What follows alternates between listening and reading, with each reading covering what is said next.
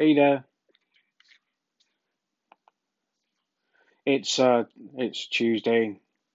It's just another day, right? Um, so a few weeks ago, um, we were about 9, 10 weeks into the lockdown because of the pandemic, and my doctor said to me I could start taking my dog out for a walk and to help with my mental well-being and general health and fitness, really. So it started off great, really, because the streets were quiet. You could hear the birds and the air was clean and nobody was about. So that was great. But I've noticed over the last couple of weeks that the roads are getting busier and it's like we aren't even in a pandemic really anymore. People are just, well, I can't see obviously and my hearing's not great, but it just feels like people are just trying to yeah, just um forget that anything's ever happened. Anyway, that's not what I wanted to talk about. Today, um, I went for a walk about just under 3K, just under 3K, just a normal walk with my guide dog on a basic route we do most days. Um, and most days it's fine, but it was one of those mornings that was it was quite challenging. I have a I have an anxiety disorder which I have to manage, which is tough enough on any day really. But I'm getting better. I'm managing it better and not using it as an excuse anymore. Um, but the first challenge was the main crossing on a busy main road. Um, and there's a bus stop, and me and my dog we waited to cross the road, and we couldn't cross because there's a bus there, just parked there. So like yeah, it's a bus stop, but it's also a crossing, and that's always been there. Um, but the frustrating thing about it is that the driver, the bus, the engine's not on, and they don't do anything. They just sit there. So me and my guide dog Harry, we just stood there waiting to cross the road, and I mean, this is a common thing anyway, but when that happens, people help us across the road. But we're in a pandemic and we're supposed to be social distancing to protect others from spreading the virus. And yet, the bus driver sat there with his engine off.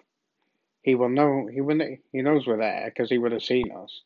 And we stood there for a good few minutes. And sometimes people offer to help, and I'm reluctant to accept it these days because of the virus and everything. But I accept help graciously. I don't shout and get angry about it because that manner gets you nowhere. And negative attitudes don't get you anywhere, even regardless of whether the other person is right or wrong or vice versa. It's about acting in an appropriate manner and trying to educate people.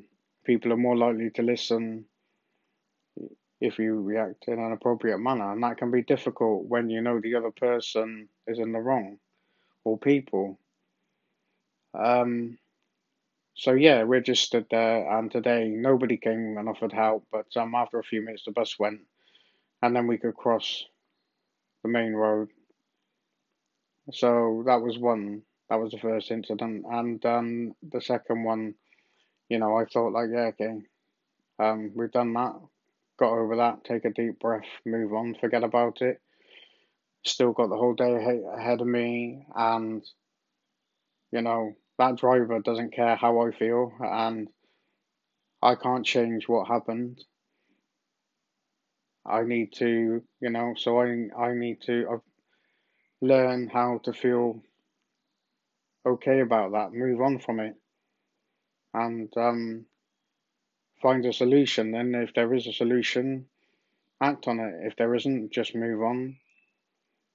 And when there's an opportunity to educate somebody, then do that. But I didn't have an opportunity to educate them this time, so I just moved on. But on the way back home, um, further down the road, crossed a couple more roads and a crossing, and there was a truck or a lorry on the pavement, and there was a lot of noise because the motor was running, and he was obviously blocking the pavement. So my dog wanted to guide me around it, but the thing is, um, because of my deafness, I have to wear hearing aids, and because the motor was running on the truck or whatever it was, a lorry, I couldn't hear anything useful to safely step into the road and just go around the vehicle. Um, so somebody came and they were offering to help. Obviously, I couldn't hear them, so all I could do was just stand there, explain. I couldn't hear them because I wear hearing aids and I was deaf. Just try and stay calm. And I said, "Can I hold your arm? Can you guide us around?" So they gratefully helped out, and I accepted. Um, I accepted their help, and I explained, and we went past the vehicle, and they explained it was a truck or whatever on the path. Now, this kind of thing's happened in the past, and I've come across the uh, the owner of the vehicle or the driver of the vehicle before, and they tell me they don't want to go into the road because they'll be blocking the road because of other cars. But so I say to them, so it's okay for you to block a pavement for to block a pavement from pedestrians, but it's not okay for a vehicle to block a road from busy cars. So, and then they expect somebody like myself to just step into the road into a busy. It's. Do you see? I think you see what I'm getting at here. It's not. Where's the logic? Where there's no logic in what that person's thinking. But again, that's a common thing that happens because somebody like myself is a minority. Now, I understand I've only been disabled 6.5 years. So I've been on the other side, and fair enough, I probably would never have considered. I never drove or anything, but I never probably would have considered what it would have been like if I put something in the middle of the pavement. I wouldn't have been thinking about somebody with a pushchair or wheelchair, or somebody might be deaf and blind, or I am. I fall into the minority category, and I have to accept that. And getting anxious about it or getting upset or angry isn't making me feel any better, and it's not going to change what's happened. Uh, and on this occasion, there wasn't I didn't come across the owner of the vehicle or the driver, so I couldn't educate them. But the point is, I kept it simple. I knew we were in a pandemic, so things are much different, and I didn't, some I didn't. It's not ideal accepting help, but if someone's going to offer help, it's safer for me to accept their help than not to accept their help in that situation, especially because I can't see what's around me, and I can't, because of my deafness, I can't hear either. But you know what? Other people can't see that because I look perfectly normal on the outside. And I'm not going to walk around with a label on me saying, look, I'm deaf and blind, you know? Um, but yeah, it's tough. It is tough. But I accepted that and I moved on and forgot about it. They shouldn't have been doing that. Really, whatever way they were doing, you know, they shouldn't have been. Anyway, that was done. I moved down further, probably about 200 meters from my house, and I had to cross one more road. And there wasn't, I had to come off pavement, and nobody was blocking my my gangway or anything, but there was a car parked up right next to where I had to cross, and they had their engine running. Now they weren't moving and they weren't doing anything. So again, it's not a winter's day where you know people have to turn their engine on and warm it up. So why do people feel the need to just keep their engine running when they're not moving? Because they're too lazy to turn the engine off because it's too much of an effort for them.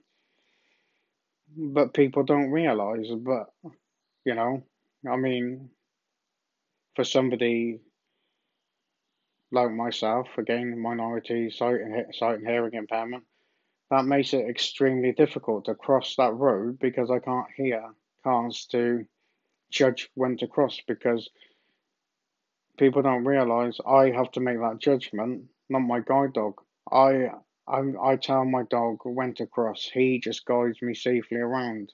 He navigates me around things, but I am the one that commands him when to move. So if I can't take control of that situation, it becomes unsafe. But fortunately, I know this area very well, and I can take control of that situation. But if people listen to this, you know, and you drive or whatever, wherever you park, whatever you do with your vehicle, think about it. Think about, you know, do you need to leave your engine running? You may be in a rush, but do you need to be blocking the pavement? Where should your car be? Is it safer for it to be on the road or on the pavement? Because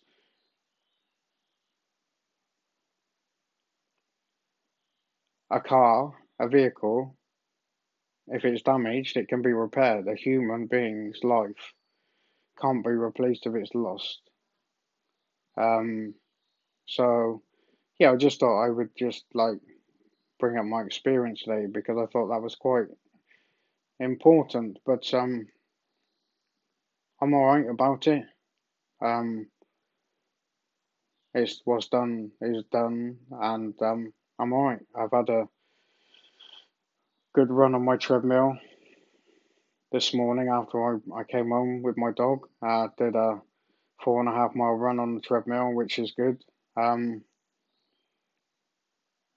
I suppose, yeah, just chill out for the rest of the day. Might call a few friends and speak to them and whatever, and just try to make the most of the rest of the day.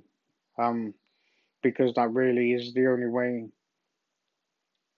forward, you know, with this whole self development thing. Because I could think about what's happened today, the frustrating, annoying things that shouldn't have happened because of other people's um, lack of awareness, or you know, because they're so busy, wrapped up in their own little worlds, not thinking about the consequences of what their actions are. Um, you know, I can't do anything about that. I'm powerless. I can only control what I do today. And it's taken me years to realize that, even before I had a disability. It's taken me years to realize it, but it's never too late. If you want to be a better person, you can be. But it takes time and it's hard work. Everything's hard work. Building relationships is hard work. Maintaining a healthy lifestyle is hard work. A diet and everything else, it's all hard work. Some people can just do these things, they're just natural. It just clicks for them. But for somebody like me, I need to manage them. I I need to work on them a lot harder than some people may have to. And I'm doing that, and I feel pretty damn good for it, and I feel damn good for talking about it. So yeah, I think I'll leave that one there today. So yeah, thank you, and thanks for listening.